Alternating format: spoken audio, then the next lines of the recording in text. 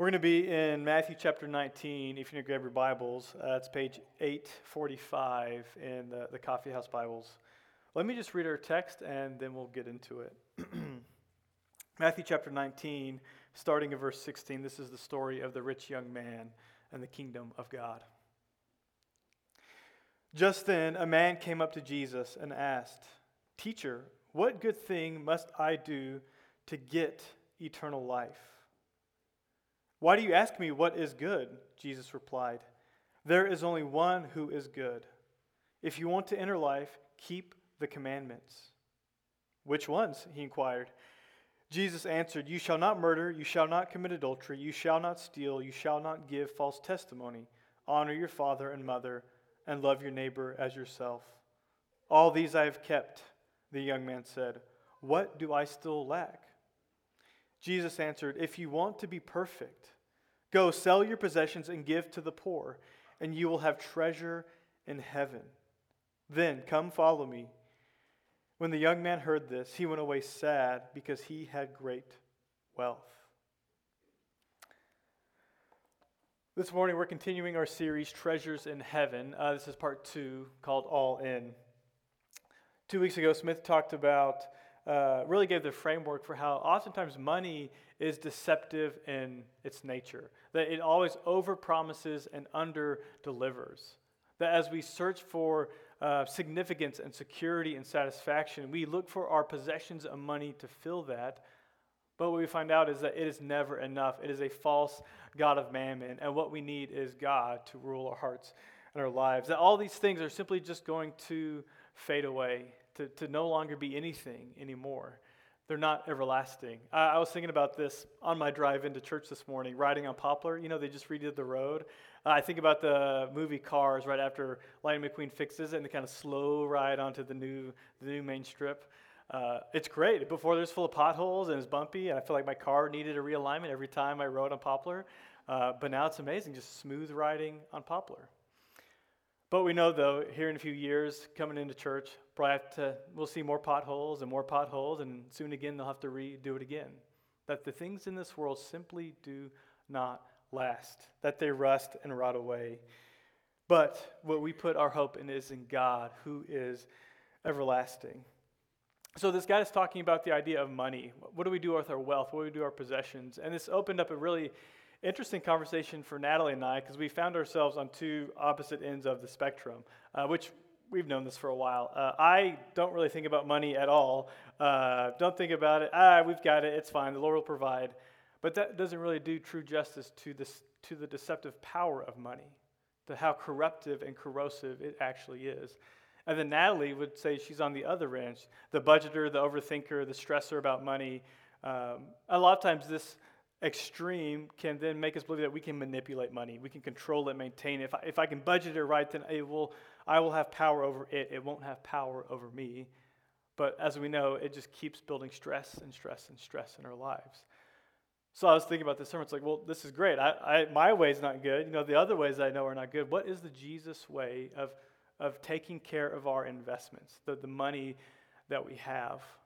So I think this is what Jesus is going to show us. And oftentimes, though, when we think about our treasures in heaven, there's another extremes that we have to be careful of. And it's either the all-in or all of it all the time. And what I mean by that is often we seek significant security and comfort and significance in our stuff. We see this with people who work 80-hour jobs. They go nonstop. They'll do anything to accomplish their dreams, goals, through their accomplishments, money, and wealth. Oftentimes, this is seen in like the extremes of workaholism. But they go all in for this one thing. I'm going to put all my money on this one bet, that what will bring me comfort and security is stuff. We also see this, though, with the pursuit of love. If I could just find my one person, if I could change who I am, find the right person, meet the right guy or girl, I'm going to put all my money on that will be what is most satisfying. That is what's going to give me the fulfillment of joy of my life. Because I think that's what we're all looking for, is the good life, a life that is purposeful, meaningful, that is joy-filled, and we seek it in all these different things. But these extremes are like what we watch on TV, right? Like when we pursue love as our main thing, we watch The Bachelor and Married at First Sight. You know, it's entertaining. Not for many of us, this is not our real lives. We don't typically pick one thing. But I think for most of us, we go to the other extreme, is that we try to invest in every single thing imaginable out there. That there are so many things that this world offers that we just put a little bit into all of it, right? You think about with school and kids and sports and family and friends, all these things is, well, maybe this will do it. Well, maybe this thing will be what brings me joy. Maybe this will be the thing that gives me the good life. We're hedging our bets on what will bring the significance of life. That if one of these may be the thing that ends up being the true meaning and purpose of my life. Oftentimes this is travel. If I can go to enough places, be the adventurous type of person, this is what's going to make me fulfilled. I remember I was talking to a student I worked with in Houston, Texas, a young girl who she was telling me that she just didn't feel connected. She didn't feel like she had significant friendship, significant community. So I just had her tell me about, who are the people you interact with every day? And she goes on to talk about her chorus friends, her cheer friends, her volleyball friends, her friends at youth group, friends in the neighborhood, family, siblings. She was rattling all these different people, surrounded by people, but still is feeling alone, disconnected. That's so often the problem in America is that there's so much abundance, so many things to do. We get lost in the shuffle of, well, what is the thing that I need to fully invest in? So we choose all of it and end up getting none of it. It seems to be the thing that we tend to choose. So I think we're left wondering, at least I am left wondering, well, what am I supposed to do then? What is the true thing, the one thing that I can invest in that is going to bring me purpose and joy in life? Because so many of these things we can't just abstain from, right? Like, well, I have to have money because I have a mortgage and a car payment and insurance. I can't just give it my kids. I made them. I now have to take care of them, right? I have family that I need to watch after. Some of these things are just not optional. But then how do we hold them loosely enough to say, this does not rule my heart? This is not what my full investment is going to be in. What we need is not something that's short-term, that will rot away, not something that is a multitude, but we need one thing that is fuller, richer, and more everlasting than anything else. And Jesus is going to say that is the kingdom of God. So let's get into our text. We're going to be actually starting in Matthew chapter 13. So we're going to look at the story of the rich young man, but we're going to begin with two short parables that Jesus offers in Matthew 13. Let's read this. The kingdom of heaven is like treasure hidden in a field. When a man found it, he hid it again, and then in his joy went and sold all he had and bought that field. So what we're going to see is that these parables are really going to set a framework for the encounter with the rich young man. Jesus begins this parable by saying, the kingdom of heaven, the kingdom of God is like blank. It's like a treasure hidden in a field. And to really appreciate this, we have to understand what Jesus' ministry really was. And that Jesus came proclaiming the good news and the gospel of the kingdom. And that, yes, that this gospel was that Jesus is going to die for our sins, forgive us so that we can be with Jesus in heaven for eternity. But when Jesus was in ministry, the gospel was that there is a kingdom coming that is happening now, that we can participate in now, but is also something that is everlasting, that is near, it's at hand. N.T. Wright puts it this way really well. Entering the kingdom of heaven is belonging in the present to the people who steer the earthly course by the standard and purpose of heaven, who are assured membership in the age to come. What I love about this parable is just the clarity of it. It's simple. A man found treasure. We don't know about what this man did. We don't know what type of field it was. We don't know what type of treasure it was, but that doesn't really seem to be Jesus' point. The point is he found a treasure. He sold everything he had to buy this field. It's really simple. He sold everything, sacrificed it to obtain the kingdom in heaven. And this seems to come from that the man was full of joy, that what this man gave up did not create anxiety, did not create stress, did not create unhealthy codependency in something else. This man experienced the kingdom of heaven in some way, this treasure, and because of it was filled with great joy, and from that sold everything to obtain it. That to have the good life seems to be going all into the kingdom of heaven. What is interesting about this is Jesus doesn't really get into like the ethics of like finding a treasure, hiding it back, and then buying the field. It's kind of maybe some questionable ethics there, but that again doesn't seem to be the point. The point is that the man didn't steal the treasure though, but that he did what was required to obtain it. That he hid it back again, went and sold all he had to purchase the field. And really what we're getting at this, there is no shortcuts into the kingdom of heaven. There's no shortcuts into the good life, the joyful life that God is inviting us into.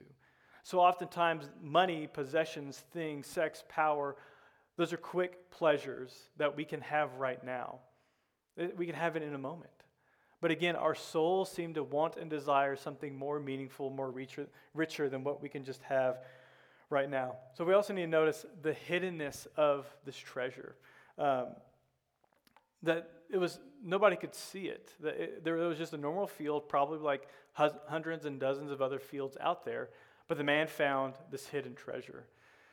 Again, the thing with money and wealth is that what we love about it is that we can quantify it. We can hold it, we can count it, we can budget it up and say, this is what I have. It's control. It's I can quantify exactly what it gives me, what it could purchase for me. But the kingdom of heaven is something that is unquantifiable, which at the same time is exactly what we need, but so hard to live into. That what our souls really desire is everything. It's the creator of heaven and earth, but at the same time, it's intangible. We can't see it, we can't count it, we can't measure it, but it is a thing that our hearts are longing for, that we desire. So notice, though, he gives this out of joy, in his joy. This is interesting because the man didn't sell everything and then receive joy. This isn't a transaction. That the man experienced the kingdom of God, knew the joy of the Lord, and because of that went and sold everything that he had. The kingdom gives out of its abundance. It does not take, it does not need, but the kingdom of God produces joy because it is exactly what we need. C.S. Lewis, in his book, Surprised by Joy, describes joy like this: unsatisfied desire, which is itself more desirable than any other satisfaction. I call it joy, which is here a technical term and must be sharply distinguished from both happiness and pleasure. Joy has indeed one characteristic, and only one, in common with them: the fact that anyone who has experienced it will want it again. I doubt whether anyone who has tasted it would ever, if both were in his power, exchange it for all the pleasures in the world. But then joy is never in our power, and pleasure often is. So to know joy, to know the way of the Lord, it's this thing that is so pure, so in its essence good, that it fills us to satisfaction, but yet still leaves us wanting more of it. Where everything else in this world, wealth, power, money, possessions, it doesn't even satisfy us, but it still leaves us wanting more. And that doesn't create joy in us, but it creates this angst, this tension, this longing that I think all have, that can only be filled by the true joy of the kingdom of heaven. And again, because this is the kingdom giving out of its overflow, where everything else demands, takes, and will steal from us, the kingdom of God is giving in abundance. So this is the first parable, and the next one is pretty similar to it. Starting verse 45 of chapter 13. Again, the kingdom of heaven is like a merchant looking for fine pearls. When he found one of great value, he went away and sold everything he had and bought it. So again, this one is very simple. But now we have a merchant who is skilled. He's an expert in his field. He's looking, instead of the man who just kind of stumbled upon a field, he is looking for a fine pearl. And when he finds it, he gives everything to have it. But there's one thing we need to notice that's a bit different, is that the merchant, there was one looking for fine pearls when he found one of great value. You see, so often what we want to do in the rest of our life is to hedge our bets. How many things will bring me joy that I can invest in a little bit? But what Jesus is saying, that's not how kingdom economy works. It is one or nothing, one or all, that there's one true thing that will give us life. And this man gives everything to have it. With this man as well, this merchant, what we find is interesting that he really not only gives up all of his possessions, but he gives up his identity as a merchant, his job, his occupation. Because a merchant who has no other wealth to buy things and has one product to sell is not a merchant. He's just a guy who's holding like the guts of a clam, right? Like he's no longer a merchant. He's just a guy with this one thing that he owns. But it is worth everything to give it up, to have. It is the one thing of great value. We cannot diversify our kingdom portfolios. So what we see is that the kingdom of heaven, the treasures that we are investing in, are going to do three things. That they create a joy that is unlike any other. It is the good life that we are looking for and asking the Lord to give us. But it is going to require everything. That's just simply the way of the kingdom. We can't have one foot in and one foot out. That the kingdom of God is going to require we give up everything. And we're going to talk about what that means. And then again, there is only one. There is no other fine pearl. There's no other field with treasure. There is one that Jesus is inviting us into. And this is the kingdom of heaven. So let's get into our main text here. Matthew chapter 19, starting in verse 16. Let's read this again. Just then a man came up to Jesus and asked, "Teacher, what good thing must I do to get eternal life?" "Why do you ask me about what is good?" Jesus replied. "There is only one who is good. If you want to enter life, keep the commandments." Notice how the man begins this interaction. Even in how he's asking for this eternal life, it's in a possessive, kind of earthly way. He says, how do I get eternal life? How do I possess it? How do I own it? How can I manage it, right? How can I get my hands on it? This is just the way that man thinks. This is how he deals with his great possessions, as we're going to see. This is how he deals with his day-to-day interactions. And he asks, how do I get this? But what we're going to see is that Jesus is going to immediately flip the script, that this is just not how the kingdom works. And it's not something that we own. It's not something that we can have, but it's something that we enter into. It's something that we live into. The kingdom of heaven is not so much what belongs to us, but what and who we belong to. Is that we have to change how we think about our possessions and our lives in Christ. It's not what I can get out of it or what can I use it for, but what is the life Jesus inviting me into? What is this new kingdom that I have to enter into, that I have to submit to and give up all to have? And then next, this is what we read. The man asked about, what is the good thing I have to do? What must I do to get eternal life? Because you see, the man is asking the question that we all are asking, how do I get eternal life? And for people who follow Jesus, we believe that it's something that we have now and will experience for eternity. What is the taste of eternity now? What is the life Jesus is inviting me into? And Jesus says this, again, there is only one who is good. There is only one who is good. Again, Jesus is flipping the script, that the one true good, the only thing that we need is God. That this really, to believe this is to believe that in God's nature he is good, that he cannot be wicked, he cannot be bad, he cannot be selfish, he cannot take from us, but it is desiring to give his people good gifts. And I think what this does is shows us two things, is that anything and everything in this world points to God's goodness in some way. But at the exact same time, it shows the shadow that none of these things compare to God's ultimate goodness. That in our hearts, we have to believe that there is no other good, no other option besides God and God alone. That this is how God's people have thought of God for the history of its people. Psalm 107. Give thanks to the Lord, for he is good. His love endures forever, for he satisfies the thirsty and fills the hungry with good things. Psalm 16. You are my Lord. Apart from you, I have no good thing. Psalm 84. No good thing does he withhold from those whose walk is blameless. Again, when I was living in Houston, I was talking to a student who was just really questioning faith. Is this thing right? Is it true? Like, I don't know if I agree with the rules and the things in Scripture. So we talked about that. We went back and forth on the things he might not have agreed with, the things that he didn't appreciate that made him to choose to back away from faith. And we went back and forth, back and forth. There's always another answer. There's always another question to ask.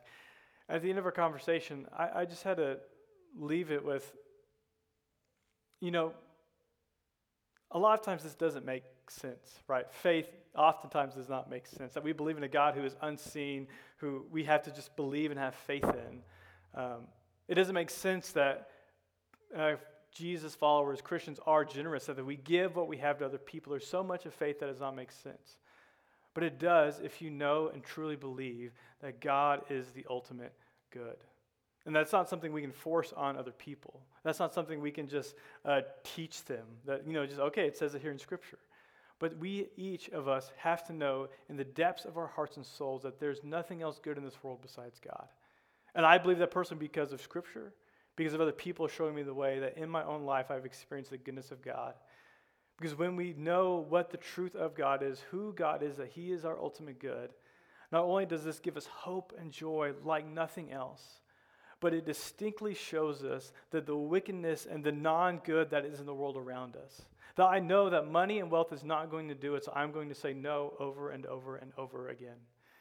Because so much of this happens daily and daily and after time and time again. That we choose to know that God is the ultimate good in a moment, but also day after day.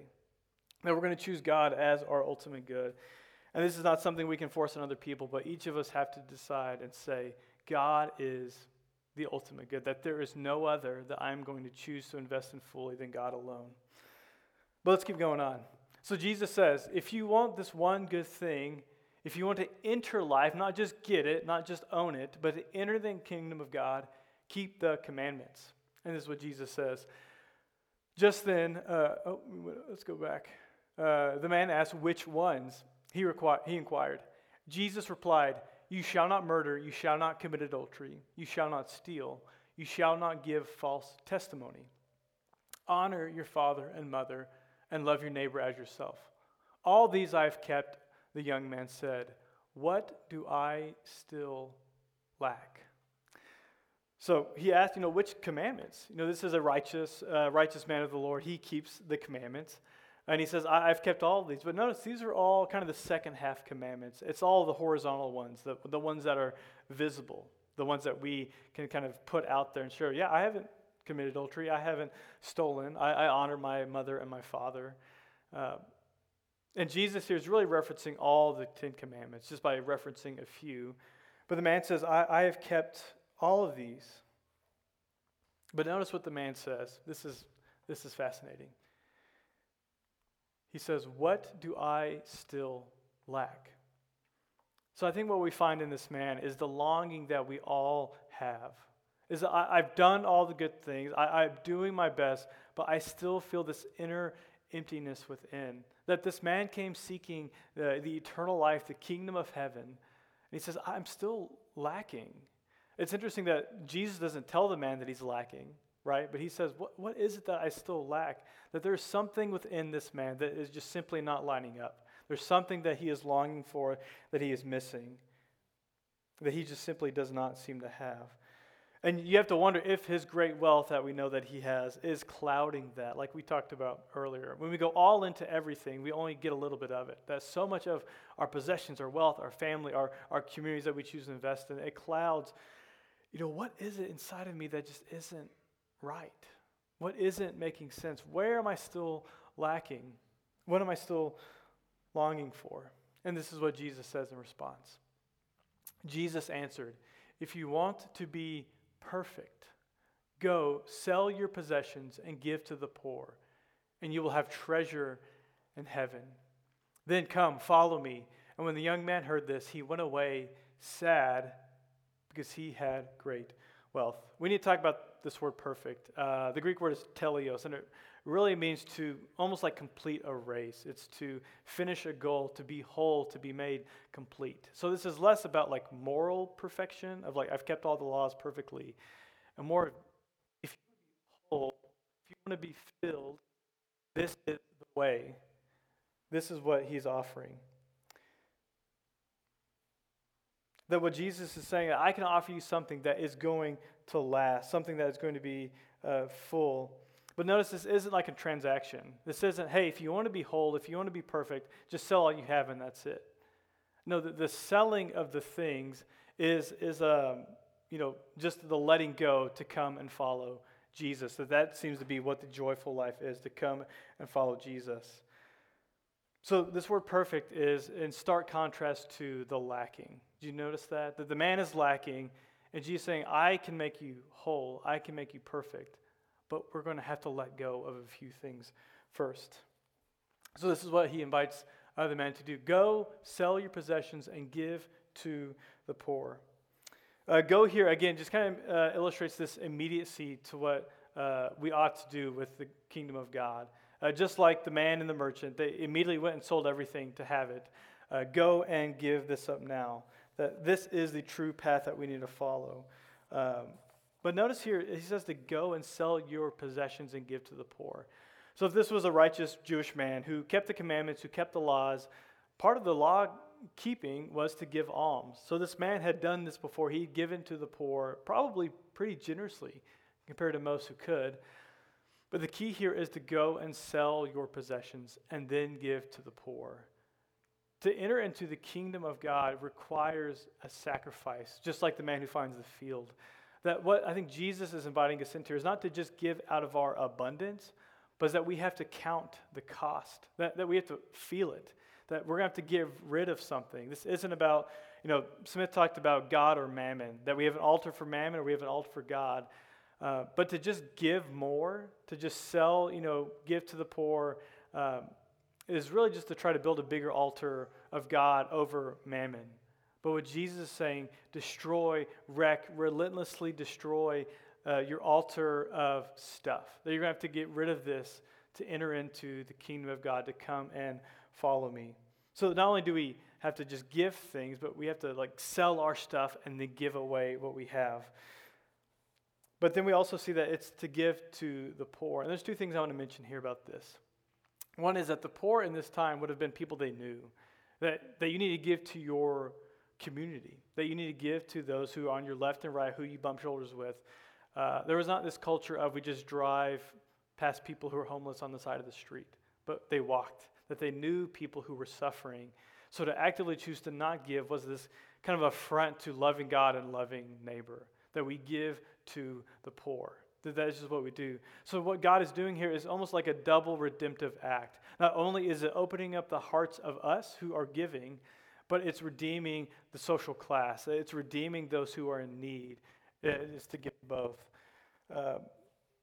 That's what give to the poor. It's this giving to those who are in need, a giving of the community, the people that we know.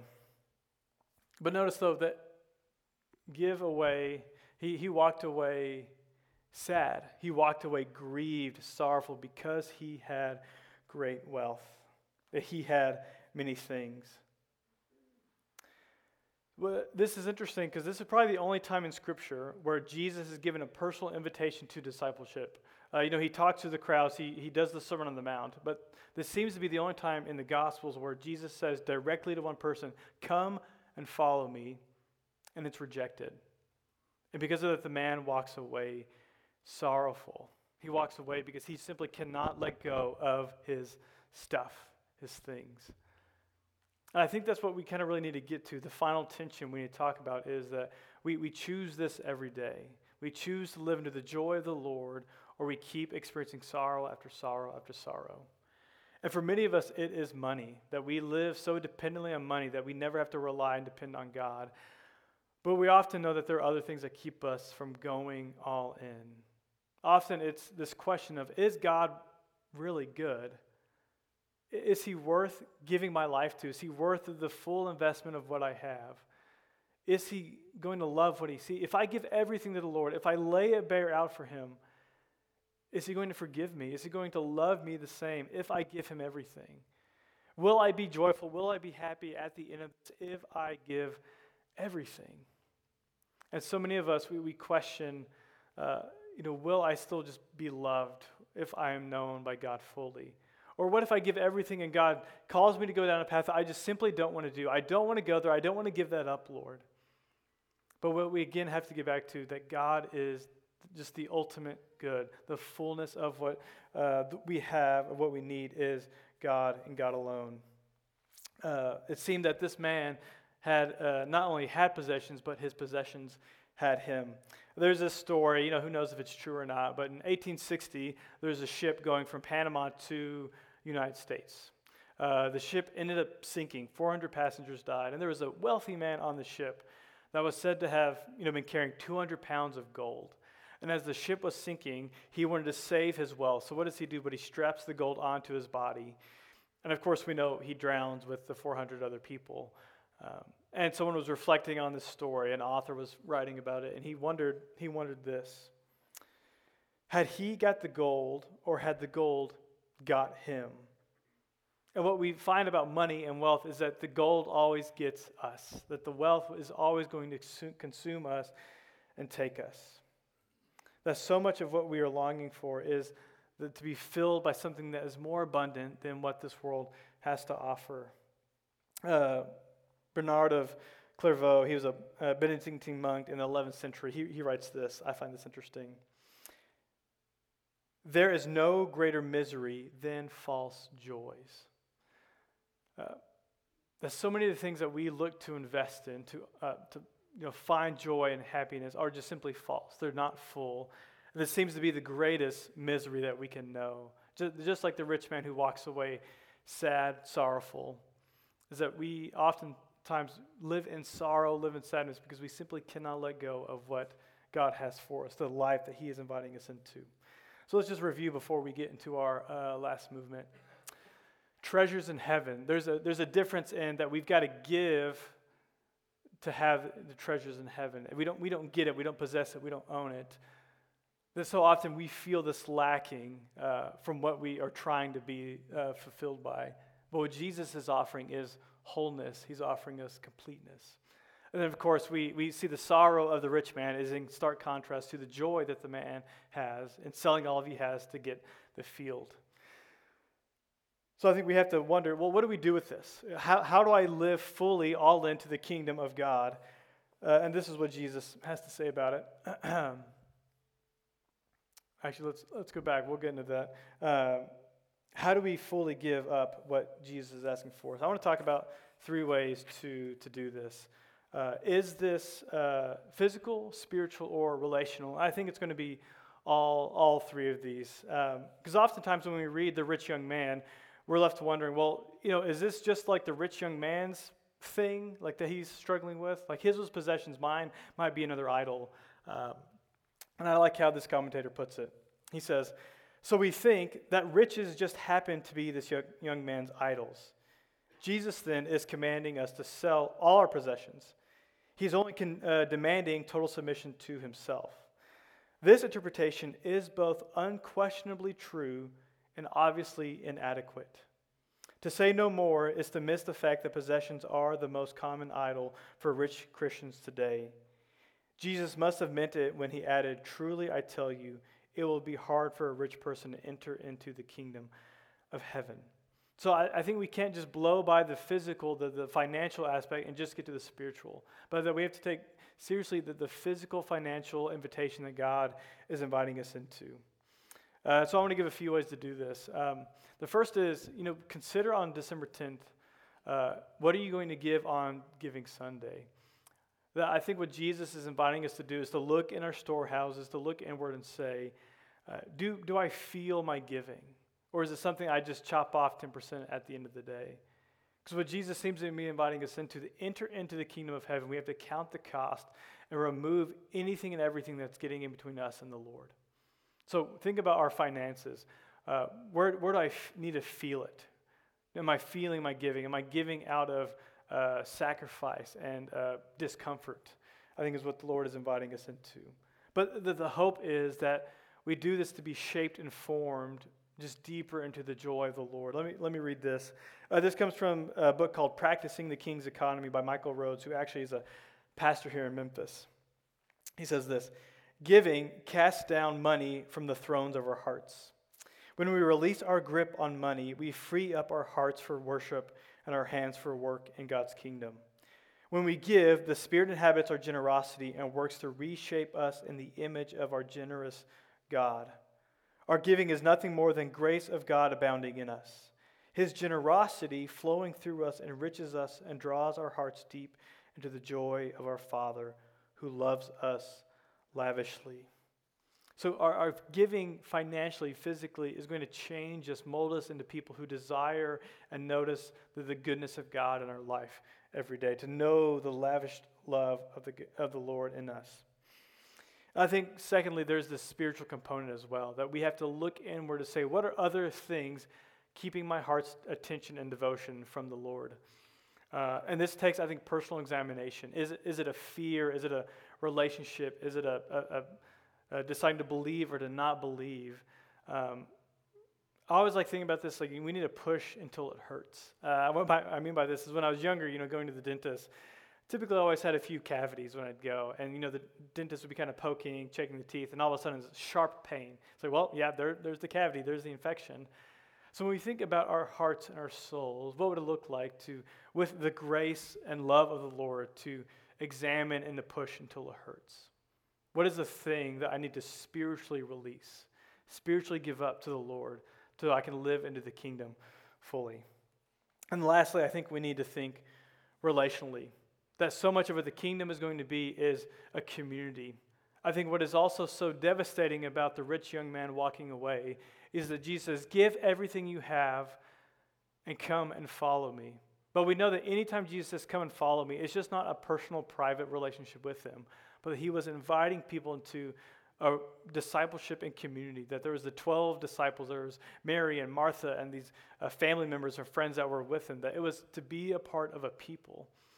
So often our finances or the things that we choose to be dependent on kind of makes us back away from community. Because if I can fulfill my own needs with money, why do I need anyone else?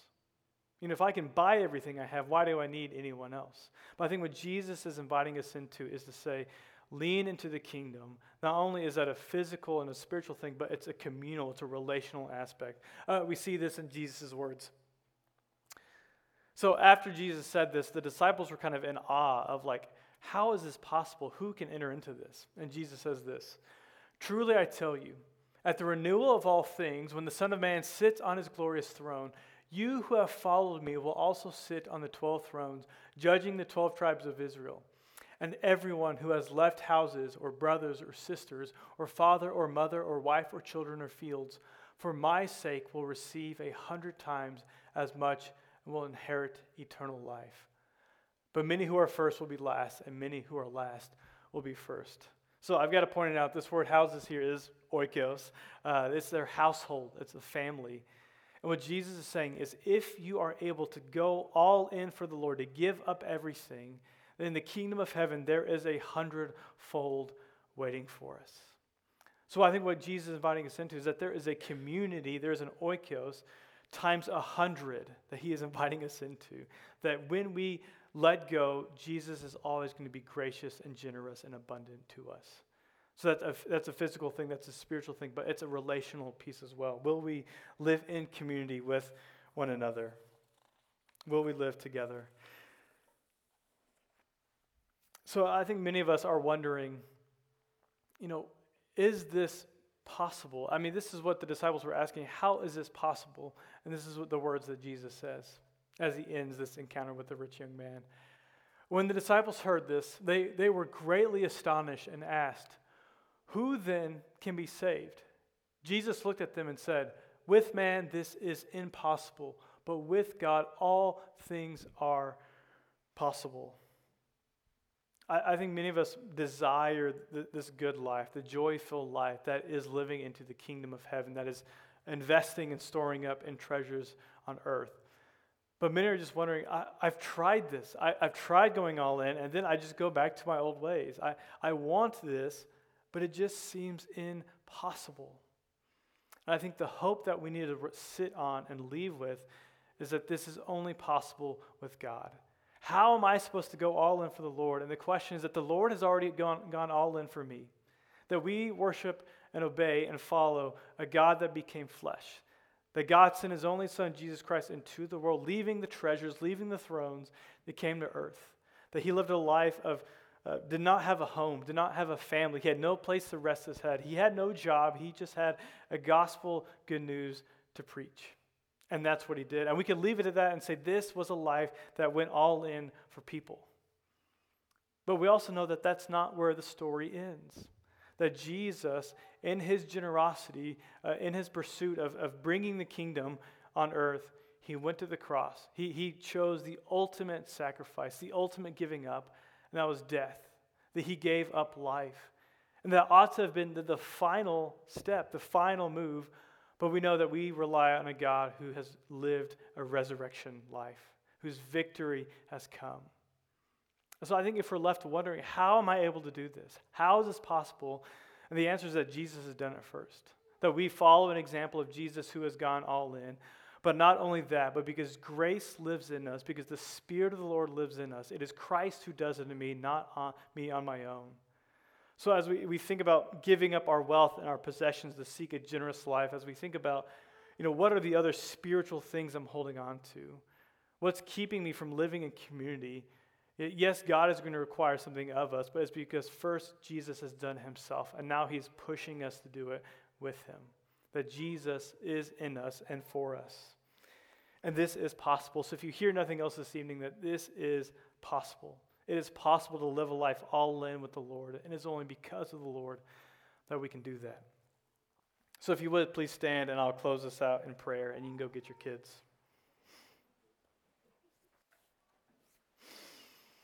Galatians chapter 2 says this: I have been crucified with Christ, and I no longer live, but Christ lives in me. The life I now live in the body, I live by faith in the Son of God, who loved me and gave himself for me. Holy Father, we long for your goodness and presence. Even if we don't know that that's what it is, we all long for you.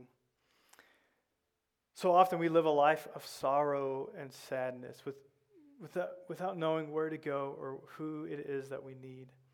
Father, I pray that we live this place knowing that you are the ultimate good, that it is you who makes this possible, to live a life of joy and goodness, to find purpose and meaning in who we are with one another. So, Father, I pray that you give us grace, that as we stumble and move forward in our generosity and our giving and our dealing with money, that we would find a way that brings you along in it, that gives up everything for you to have this treasure in heaven. That is your kingdom, that is your grace, that is presence with you for eternity. In Jesus' name we pray. Amen. Go get your kids.